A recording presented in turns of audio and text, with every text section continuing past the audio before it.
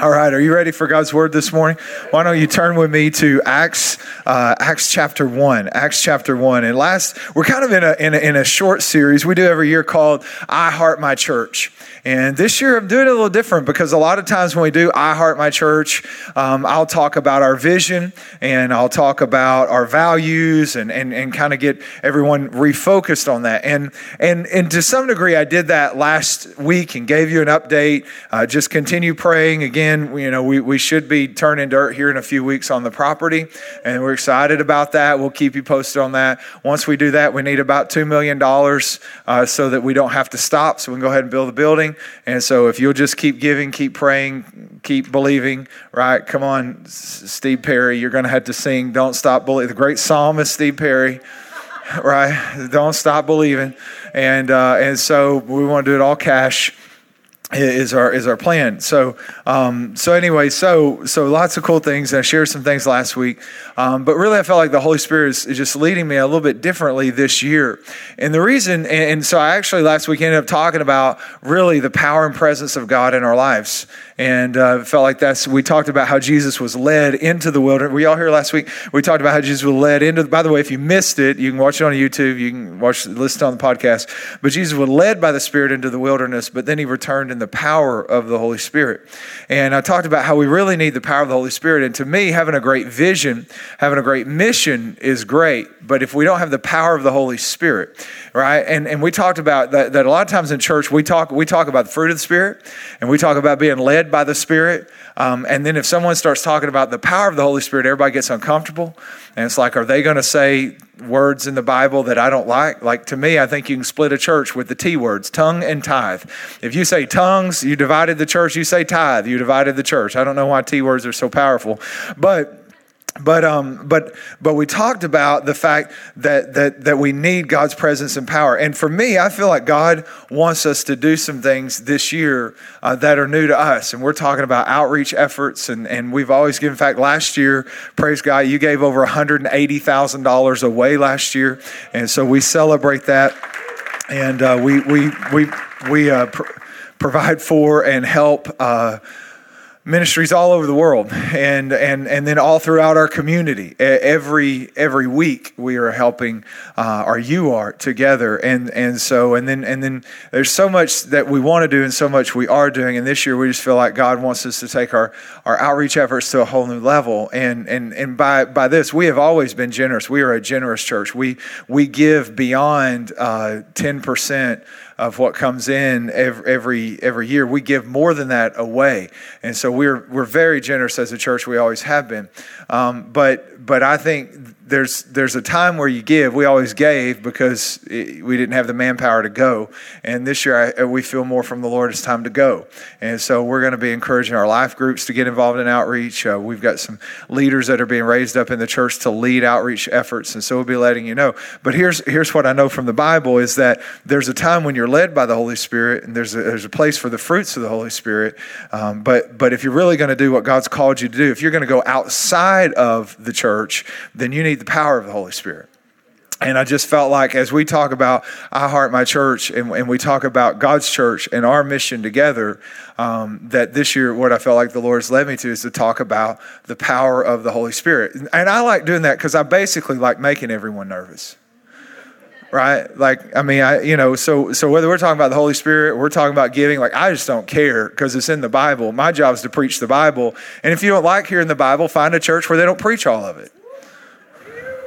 They're out there. You can just make your own version up. The only problem with that is the Bible says anyone who adds to or takes away from God's word will basically burn in fire for all eternity. So I'm just going to take it as it is. I'll take table of contents, maps, right? You know what I'm saying? Concordance. I'm just going to take, if it's between the leather covers, I'm just going to go with it, right? Because I've read the warning, right? Warning labels. I've read the warning label.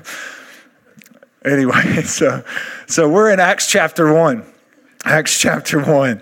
And so what's going on in Acts chapter 1? Well, we get the book of Acts from a man named Luke. Luke was a follower, a disciple. He was a follower of Jesus, wasn't one of the 12, but he was a follower of Jesus. He's an associate of Paul. We know he's a physician. He actually writes a as much of the New Testament, if not just a little bit more of the New Testament than the Apostle Paul, but he does it in 2 books. So he was long-winded, and for that we're a brotherhood. And so all the guests are like, "What do you mean?" You'll see, because you'll see. Because if you're expecting this to be 25 minutes, just buckle in. But he writes this really essentially in the beginning. Luke and Acts were one cohesive work. It was really divided into the second part. This book of Acts is written by Luke, and so it's the second installment of a 2-part work or 2-part series. And so what's going on in Acts chapter 1? Well, Jesus was raised from the dead about 40 days ago. In fact, exactly 40 days ago from the text that we're going to read. In that time, what was Jesus doing for 40 days when he was raised from the dead? Well, he wasn't actually all up in heaven. He was actually wandering around. And in fact, he was appearing to people. In fact, Paul tells us in 1 Corinthians, he's telling the Corinthians, he said, remember that time that Jesus appeared to 500 people at one time? And so Jesus is appearing to make sure that people get the message, not in the tomb, right? Not there anymore, right? I'm risen and I'm walking around, and he's also teaching them about the kingdom of God. And so he's doing some serious Obi-Wan stuff, right? I mean, he is showing up to the disciples. He is walking through walls. He's saying, use the force, right? I mean, he is teaching them about the kingdom, which was congruent with what he had already taught them before he'd gone to the cross, that he was essentially going to restore God's kingdom, God's rule, God's reign. We talked some about this last week, over the planet. He's going to restore God's reign over the earth, and that he was going to do that by laying down his life, and that would actually bring him to the place of being the Messiah, that he was the Messiah, but this is how he was going to restore God's kingdom to earth. And so now, 40 days after the resurrection, he has his trusty followers. They're on the Mount of Olives, and Jesus is giving them one last talk, Luke says, about the kingdom. And he's explaining the kingdom. And then all of a sudden, he starts talking about the promise of the Holy Spirit and how the Holy Spirit is going to come to them, and how God's presence would actually fill them. And this wasn't, by the way, a new concept. This was prophesied all throughout the Old Testament. If you read Isaiah, if you read Ezekiel, if you read the book of Joel, he's just telling them what was already in the Bible, that these prophets prophesied that God's Spirit would fill a new temple. Paul tells us that we are the temple of the Holy Spirit, right? So it would fill a new temple, and it would transform the hearts of God's people.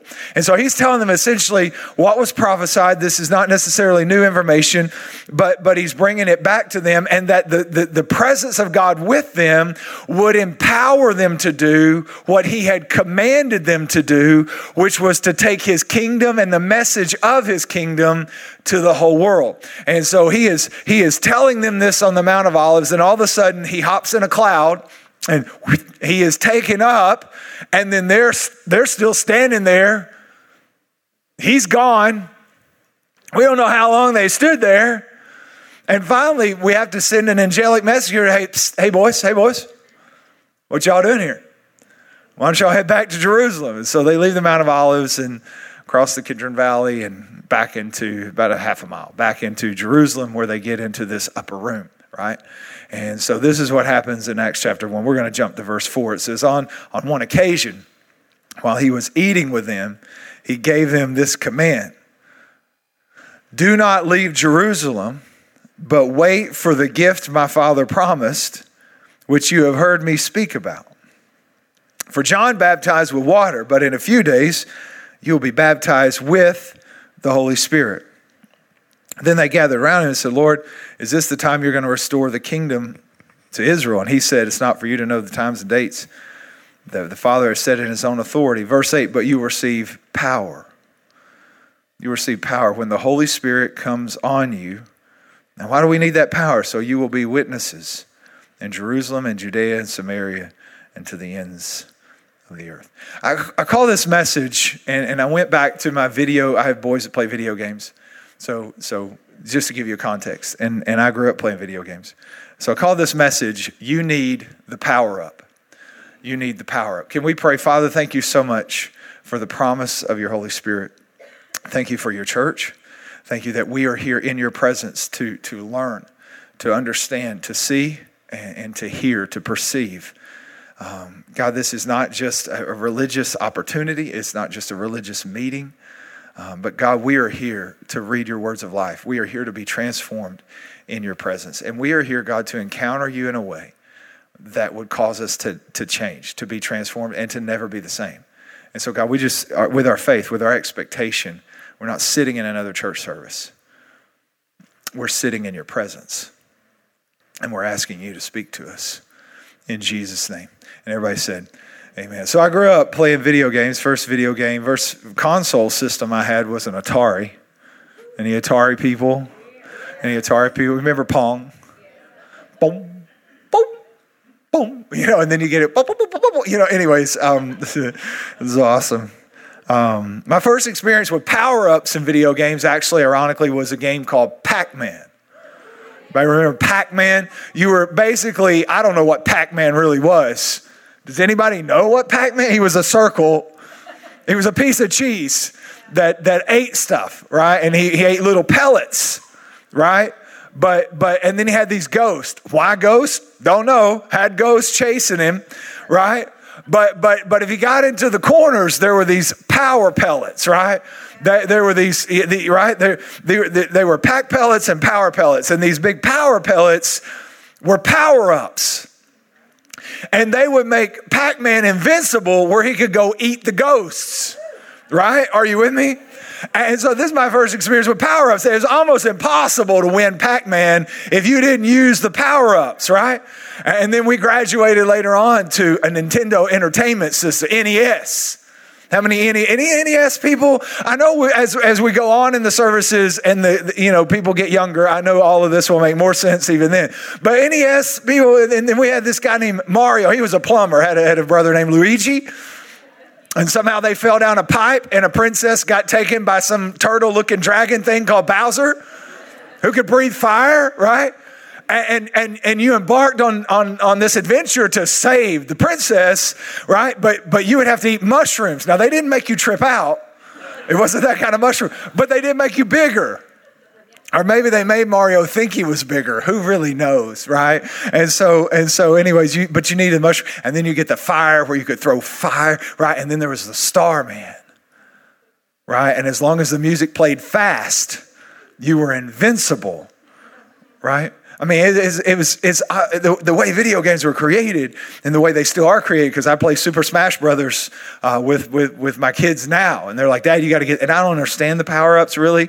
And I kind of do the thing that I used to do years ago. I just smash all the buttons really fast and hope I hurt somebody, right? And so, but they're like, Dad, you got to get this power-up is going to help you. It's going to blow everybody up. I'm like, well, if we blow everybody up, you got to have it. Sign me up for 2, right? And so, because with most games, it's impossible to win if you don't make use of the power-ups, right?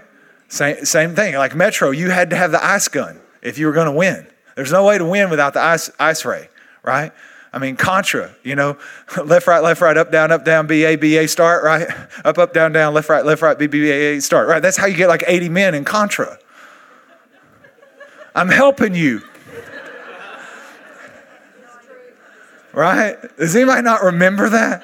And so anyways, but most games, it's impossible to win without the power up. And as I was reading this scripture, and I realized Jesus placed such an importance. Like he said, now he had already told them that their mission was to go into all the world and preach the gospel.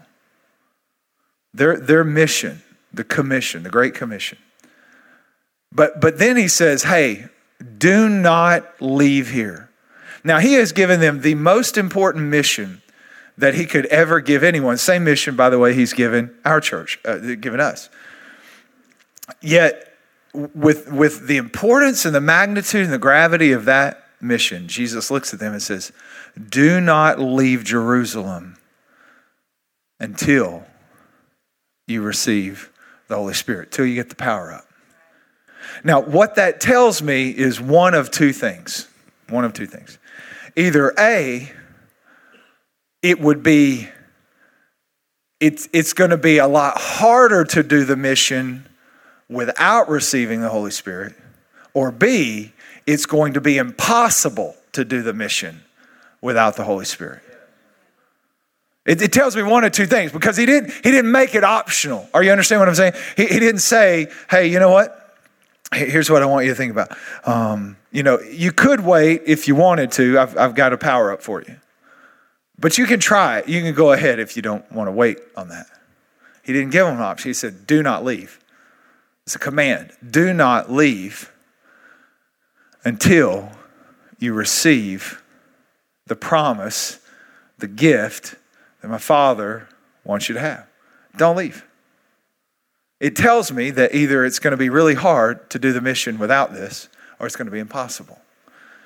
And either of which I think make a strong case for understanding what is he talking about. This is something I need to understand. This is no longer optional. Like, well, our doctrine doesn't really discuss this. Well, I get that, but it's in the Bible and it's in red letters. And it seems to have a lot of importance to it. And it seems to be tied to our success or the success of our mission. And because of that, then sometimes it's our understanding sometimes it's let me help you with something. It's actually your responsibility to understand what Jesus said. It is not a denomination or a church's responsibility to make you understand it. Right? That we have to own our own faith and relationship with Jesus. Right? And I'll say this. You should question everything that I said. You should question everything that I say today.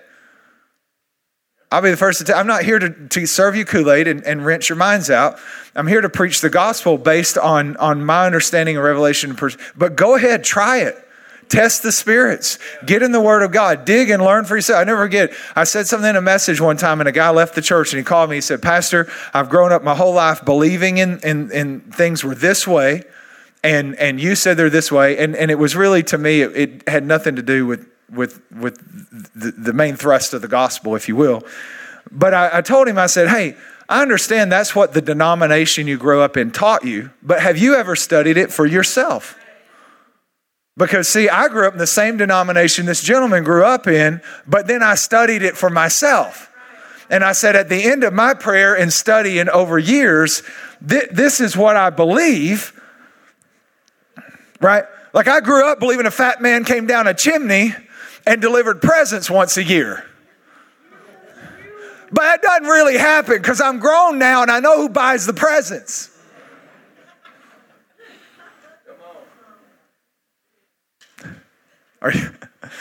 So I'm just saying we have to take responsibility for our faith. We have to take responsibility to learn and to understand and let the Holy Spirit, we have the Holy Spirit, let Him teach us. And so we have to understand this. And so 4 things that I want you to write down as we discuss this together. And I'm probably going to make a lot of messes this week that I'll have to clean up next week, but that's okay because that's my plan. See, that was my plan when I came in here today, was to mess stuff up and fix it next week, right? And so write this down. The Creator of life offers a power up for all users. I think that's where we have to start, is that Jesus said, don't leave Jerusalem, but wait. Wait for the gift my Father promised. Wait for the gift my Father promised. In other words, what He's saying is my Father has promised you a gift. Now, what do we know about the Father? That He only gives good gifts.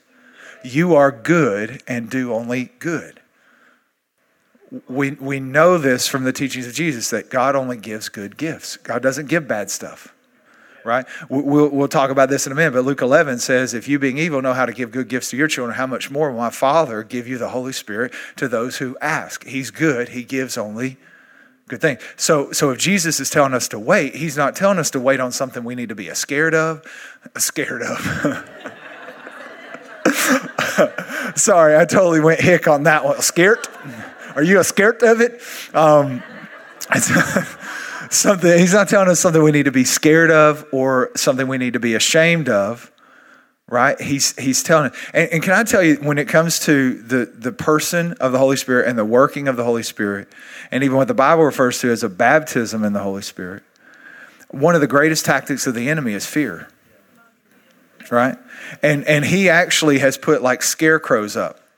right? To scare you away. That's what, you put a scarecrow up, scares you away. They stuff the straw in the pants and the shirt and the hat, and it keeps the crows from coming into the corn, right? To what's good, to the good food. And so we put scarecrows up, and that scarecrow could be Christian television, not all of it, but something you saw in there, a church experience you had, and you thought, oh, the Holy Spirit, like you may have been taught growing up, stay away from the people who talk about the Holy Spirit. Like they're weird. Those weird people who talk about the Holy Spirit. Like the Holy Spirit does weird things. He will make you bark like a dog. Listen, anytime you see silly stuff like that in the Bible, barking like dogs and animals and stuff like that, that wasn't the Holy Spirit. That was demonic possession. Like, let's just call it what it was in the Bible, right? And so, but yet in some places, I actually read this, in some places to scare crows off, they will take a dead crow and hang it upside down. And the crows come in and think, oh my God, look at that crow. He doesn't look so well. If I hang out here, I might look like that crow. I think the devil does the same with well-intentioned believers. It's not the Holy Spirit makes you crazy. They were crazy, and then they had an encounter with the Holy Spirit, right?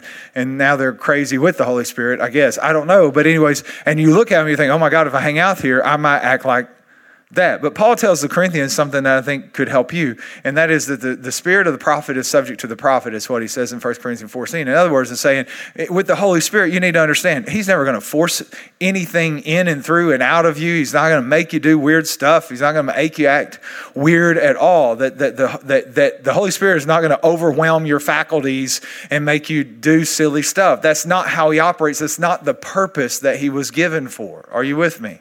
And so you can, like, if you're sitting here like, oh my God, this guy's going to talk about the Holy Spirit and I heard these people are weird. Number one, I'm not any more weird with the Holy Spirit than I am without him.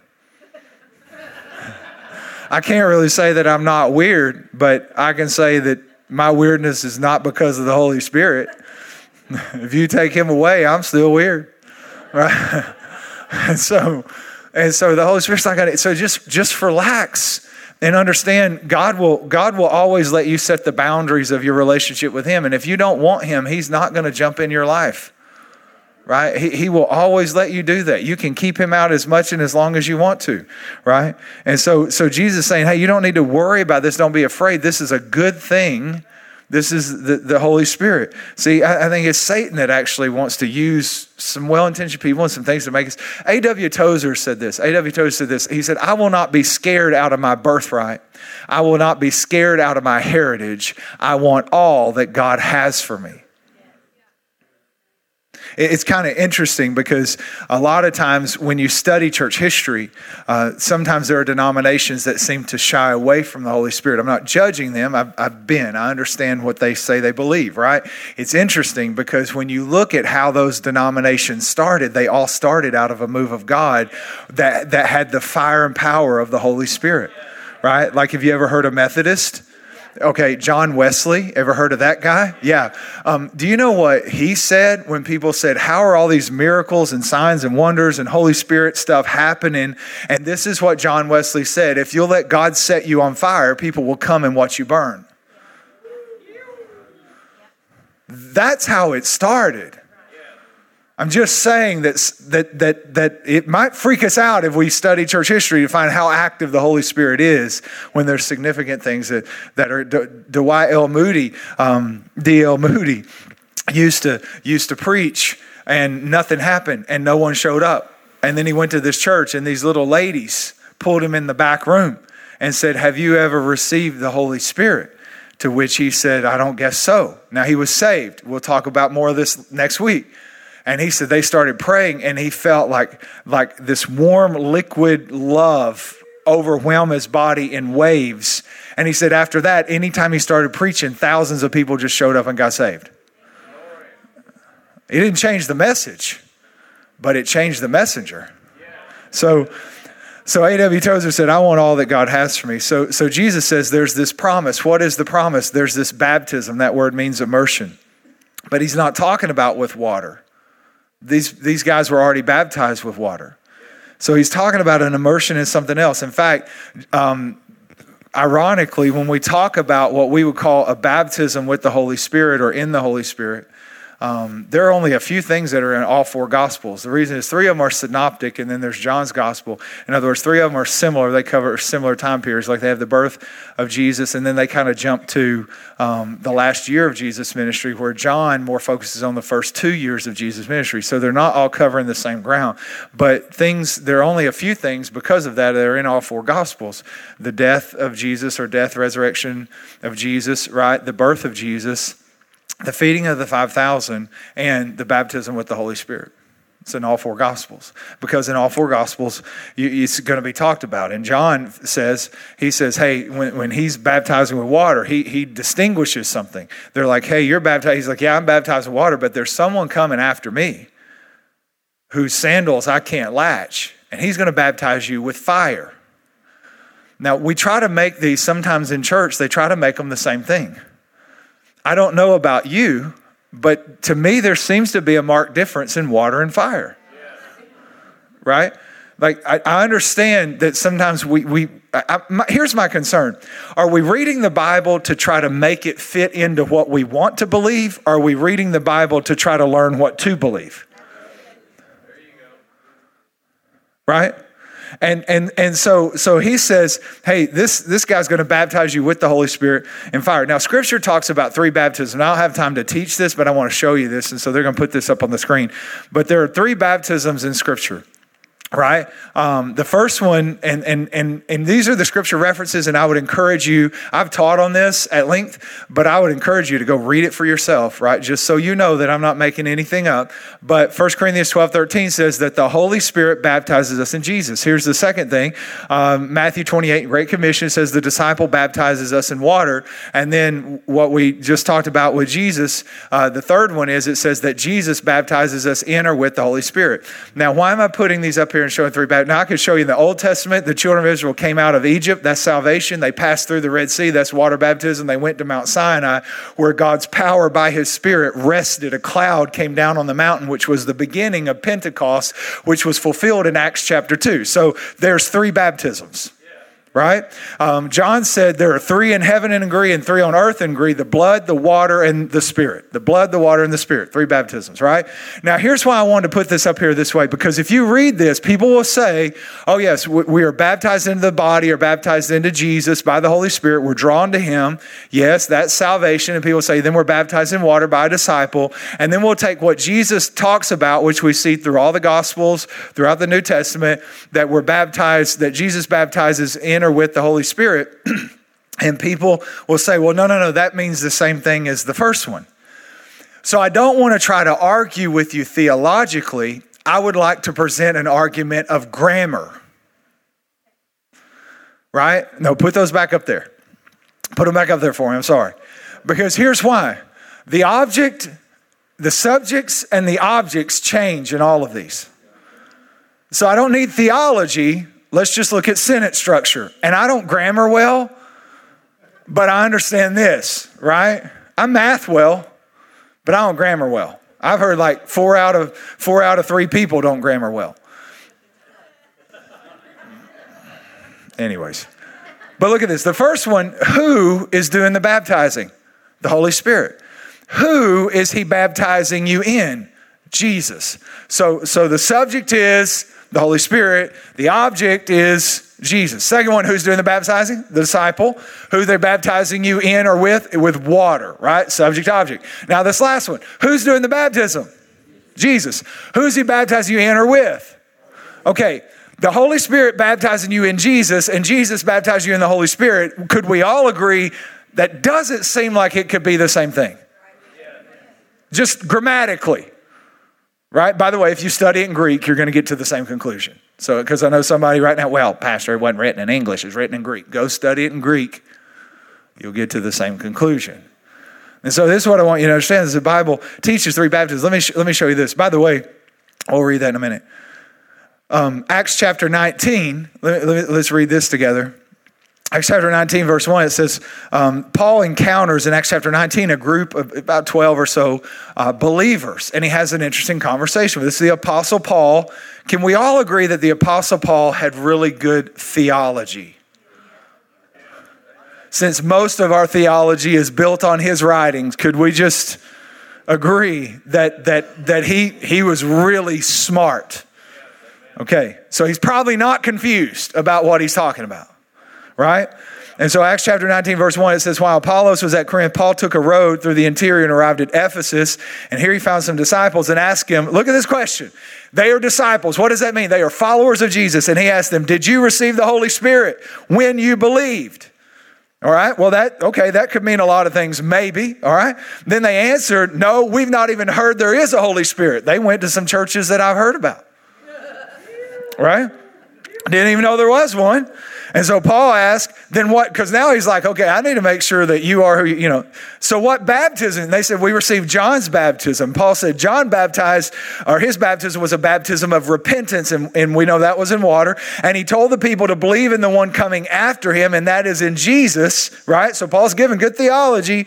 On hearing this, they were baptized in the name of the Lord Jesus, right? And when Paul placed his hands on them, the Holy Spirit came on them. And they spoke in tongues, which is the number one thing the enemy uses to keep people away from the Holy Spirit. Because we don't understand tongues, right? I don't understand a lot of things. Hey, draw me a diagram and write me an essay on how your car works. Especially the onboard Wi-Fi. I don't know how it works, but do you believe in it? Do you see air right now? Are you breathing it? The Holy Spirit spoke in tongues and prophesied. There's about 12 men. And so here we have, Paul says, what happened? They said, well, we repented. We were baptized in water. And Paul said, but did you receive the Holy Spirit? We didn't know there was anything else. Oh, yeah. And then he lays hands on them and power comes. So just because it freaks people out, let's take tongues out right there. Not out of the Bible, but just to help you calm down. Take tongues out, take prophesied out, and just say, all of a sudden there was this power. Right? And I know what people say, well, that was for them back then. That promise, that was for them back then. Okay, well, let's see what Peter said on the day of Pentecost on who the power up is for. Acts 2:38. He said, by the way, watch this. He said, repent and be baptized. There's salvation, water baptism, every one of you in the name of Jesus for the forgiveness of your sins. Watch this. And you'll receive the gift of the Holy Spirit. There's all three. All three right there. The gift of the Holy Spirit. Then verse 39. For the promise is for you and your children and for all who are afar off, everyone whom the Lord our God calls to himself. Who's it for? Everyone. Do you have to have it? No. You don't have to have chocolate cake either.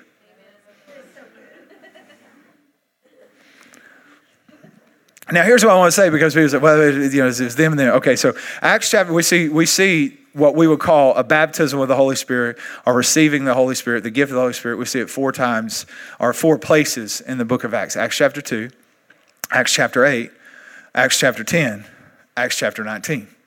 Acts chapter 2 is the fulfillment of the day of Pentecost. That's where Peter stands up and 3,000 people are saved, right?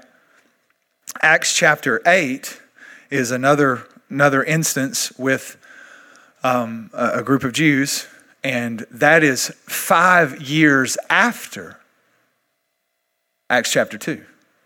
Acts chapter 10 is where the Holy Spirit comes to the Gentiles. That is 10 years after Acts chapter 2. Acts chapter 19, where we just read, where Paul said, hey, what did you receive? 25 years after Acts chapter 2. Because people think, oh, well, this lasts for a little time and then it's gone now. 25 years later. Why? Because this promise is to you, to your children, and to all who will come. All the Lord will call. Are you with me? Here's the second thing. And I have to hurry because I don't talk fast enough. I don't know, the clock moves so fast. Second thing, the success of your mission is largely dependent upon receiving the power up. That's what I believe. Jesus emphasizes wait, right? We talked about this, wait. Why do I need to wait? Because either it's going to be easier with the Holy Spirit or it's going to be impossible without him. Wait on the promise of the Holy Spirit. And it's what he said. Why? Because you'll receive power.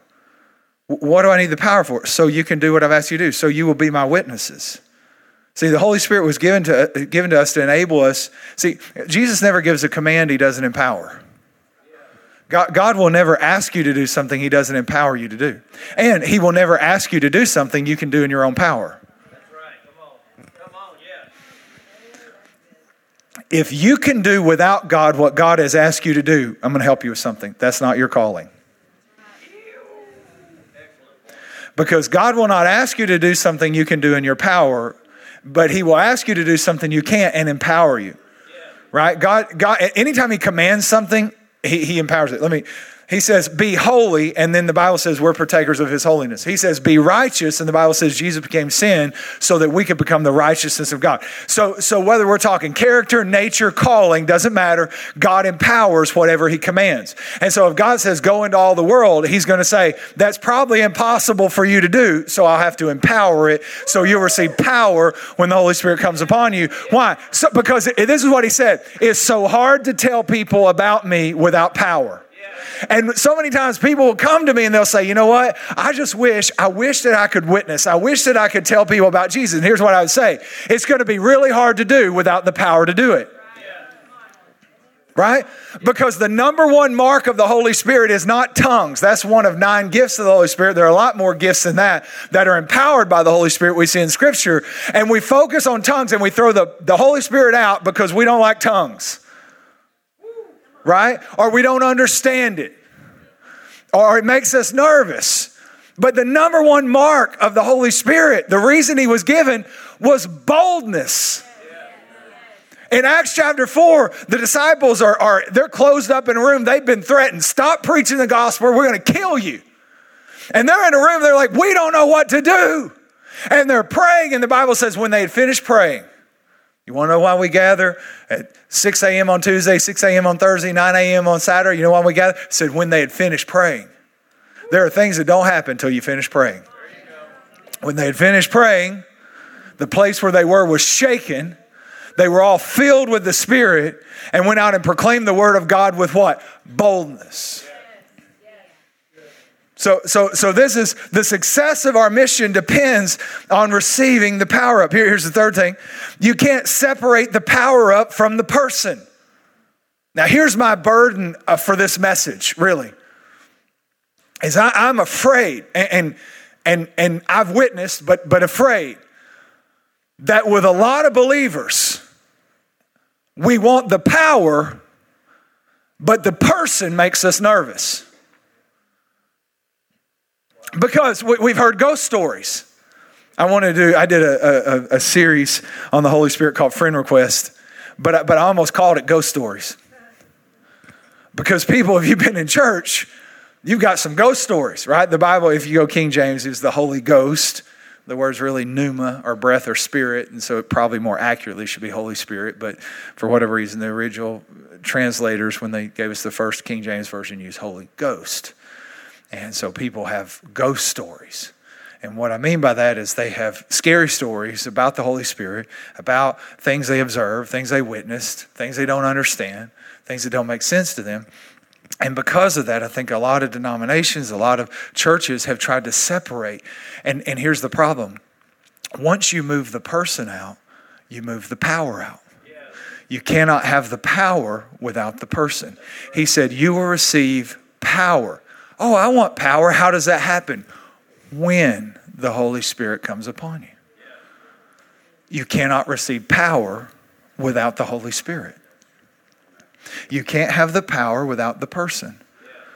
And I'm wondering if perhaps today maybe the church has been stifled in some ways because we don't understand all there is to understand about the Holy Spirit. We don't understand some of his workings and ways. I remember God saying something like, my ways are higher than your ways. My thoughts are higher than your thoughts. In other words, maybe I could put it in my language.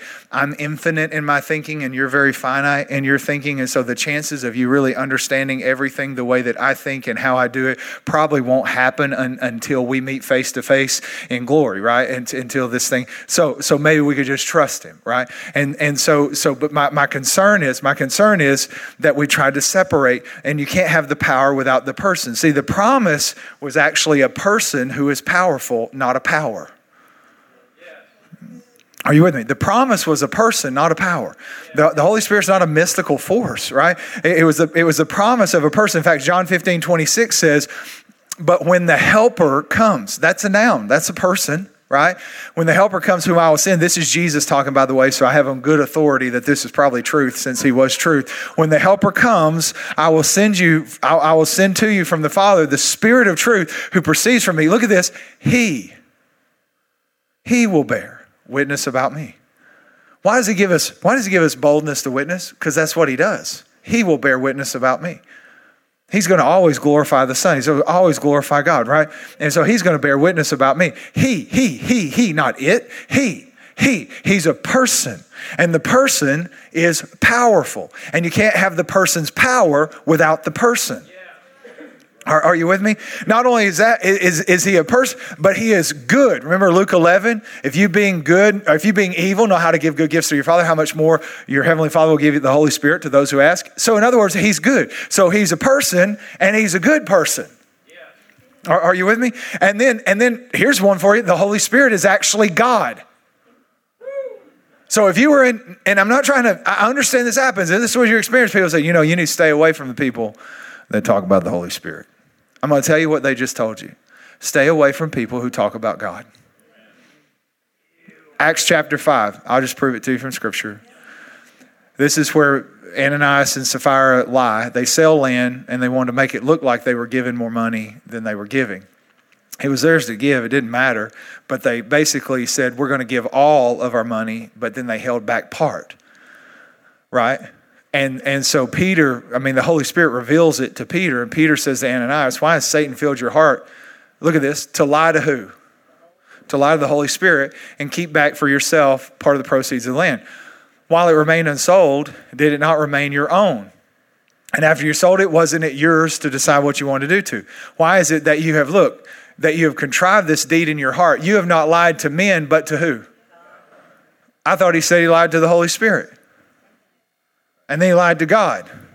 Peter, who again, pretty solid in his theology, seemed to believe that God and the Holy Spirit were the same person.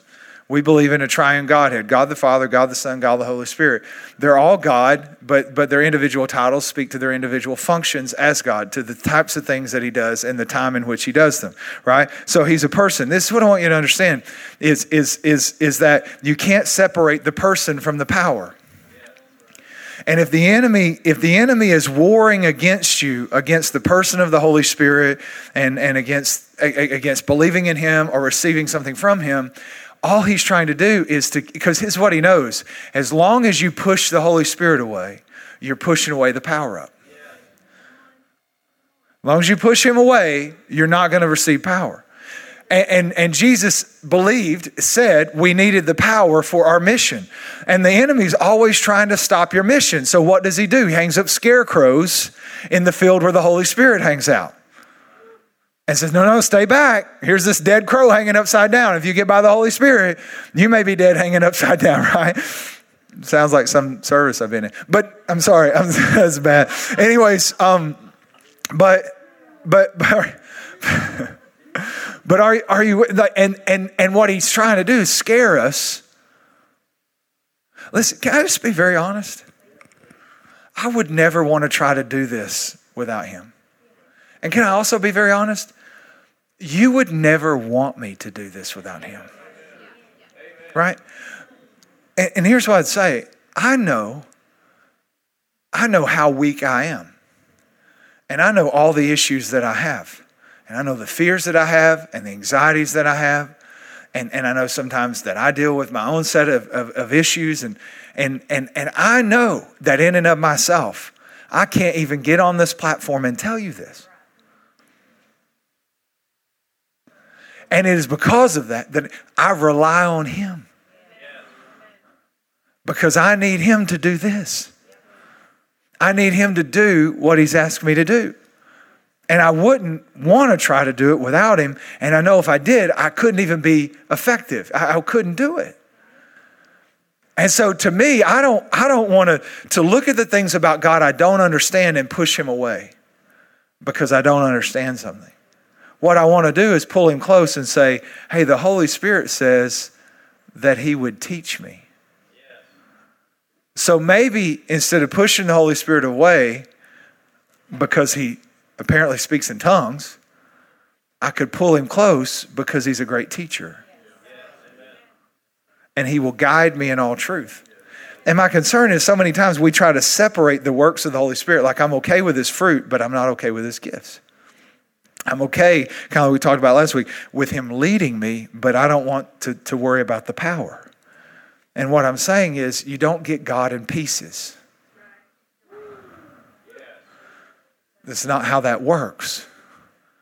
Here's the last thing that you can write down. Is that there's one power up, but many applications. Right? This is what 1 Corinthians 12:4 says. There are different kinds of spiritual gifts, but the same Spirit. One power up, many applications. There are different kinds of service, but we serve the same Lord. God works in different ways, but it's the same God who does the work in all of us. A spiritual gift is given to each of us so we can help each other. And so here's what the Bible says, that with the Holy Spirit comes all of these, I'll say it this way, abilities. Right? And when you read, when we see spiritual gifts in the Bible, you can see them all throughout the Bible. You can see them in Ephesians 4. They call those, that's kind of your proclaiming gifts, the pastor, prophet, teacher, evangelist, apostle, right? And then in Romans chapter 12 are your, they call them your motive gifts, like serving, hospitality, leadership. And then in 1 Corinthians 12 is where we talk about, where most people call those the gifts of the Holy Spirit, and that's words of wisdom, words of faith. Words of wisdom, words of knowledge, that's faith. Working of miracles, all those types of things. But here's the thing I need you to understand is that with this one person comes this whole arsenal of capability, right? It's like someone tried to tell me one time, they said, you're an apostle. Well, if I take a spiritual gifts test, which we give you in First Step, I'm going to always hit apostolic in my gifting because I always start stuff. But they were wanting me to go take over some other church because I was an apostle. I said, you don't understand. I'm Marty. Marty has a relationship with the Holy Spirit. Therefore, Marty has a lot of capabilities and things that aren't his, but the Holy Spirit stewards them to him, and then he has a responsibility to steward them toward the body. So I'm not going to go take over somebody's church or something like that. That would be stupid. But yes, if you like right now, you're watching a gift. This is a gift that I have that is anointed by the Holy Spirit. I don't say that arrogantly. I didn't ask for it. I didn't earn it. Gifts, by the way, when you talk about gifts, they're all from the root word charis. In fact, it's charismata. In other words, it's gifts by the grace of God. It's God's goodness. So I didn't ask for this. I didn't earn it. It's something that God gave me the same way God gives you a spiritual gift. But what you're watching today in this church is you're watching one spirit give a lot of capabilities, because over there's someone with an extreme gift of patience in the toddler class teaching the gospel. Are you with me? And there are people of gifts, prophetic gifts and worship gifts and song gifts, and they were leading us in worship. And there are people with hospitality gifts and serving gifts, right? And they are serving us. And so there are gifts of leadership happening, right? So all what you have is a bunch of people that gathered today, over 200 people today that will serve. Over 100 people that today will serve on our serve team, all gifted and empowered by the Holy Spirit with these capabilities that he brings. And none of them look exactly the same. Some of them kind of look similar, right? No one else is going to preach today. It's not that they can't, but today this is the gift that I'm using today, right? If I'm not using this gift today, I'll go use a different gift tomorrow. But here's what I'm saying. It's one spirit with a lot of different applications. And I even personally believe that when you read these lists, Ephesians 4, Romans 12, 1 Corinthians 12, I don't think they're all inclusive. I don't think they cover everything. I think that the Holy Spirit can anoint any talent or ability or gifting that God has given us. In fact, when you read Exodus 31 verse 1, it says, then Moses said, look, or God said to Moses, look, I've specifically chosen Bezalel, cool names from the Bible. Anyway, son of Uri, grandson of Hur, of the tribe of Judah, filled him with the Spirit of God. Look at this, giving him great wisdom, great ability, and I gave him an expertise in all kinds of crafts. It's a spiritual gift. God empowered something about him. The Holy Spirit filled him and empowered him with wisdom and ability and made him crafty. There you go. Right? And when I work with some of our tech guys, they are anointed with craftiness. Right? And I watch some of the guys that take care of our facilities and I think they are anointed with craftiness.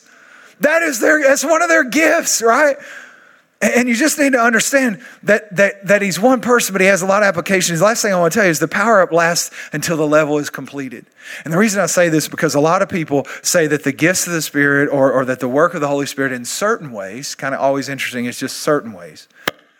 Yes, Lord. And a certain way, I think God was saying my time was up. But in certain ways, that they ceased. They ceased. And we call this sensationalism. The works or the power or the gifts of the Holy Spirit ceased. And here's what I want to say to that, because the Bible actually speaks very clearly to this. 1 Corinthians 13 tells us that there will be one event where all gifts will cease. And that event is when we stand face to face with Jesus. When will all the gifts cease? When we stand face to face with Jesus. Until then, they won't cease.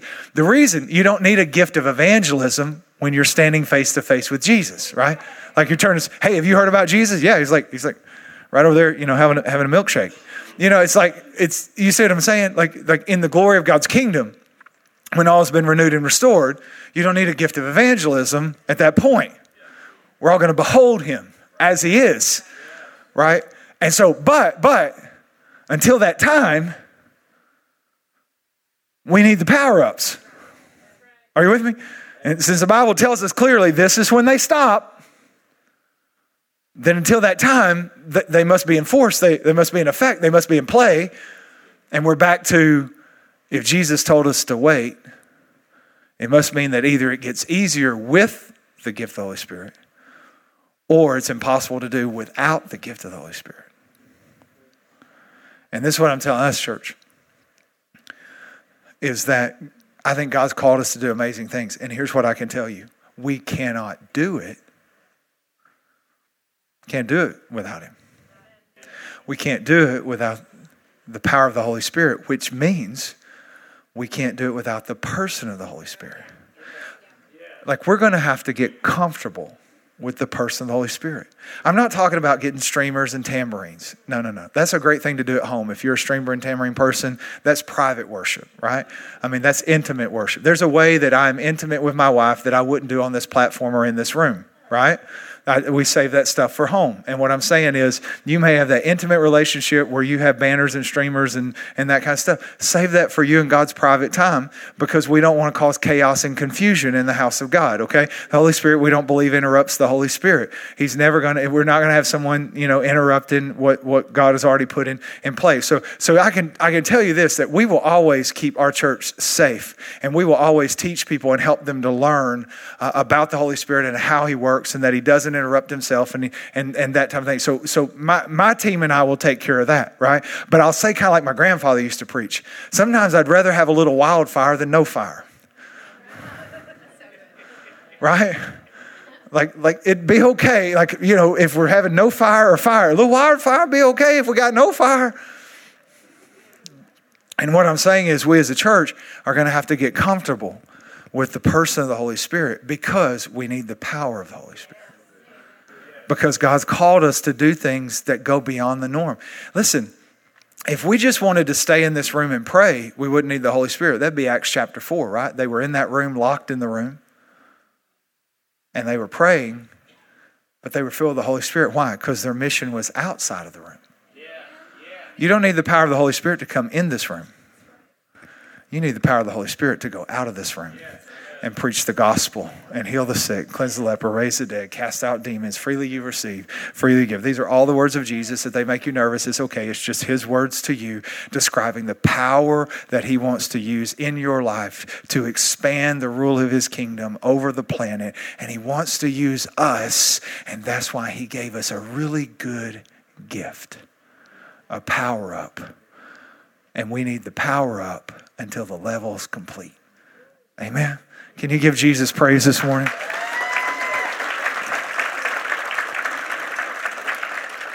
Why don't you stand with me? You are awesome.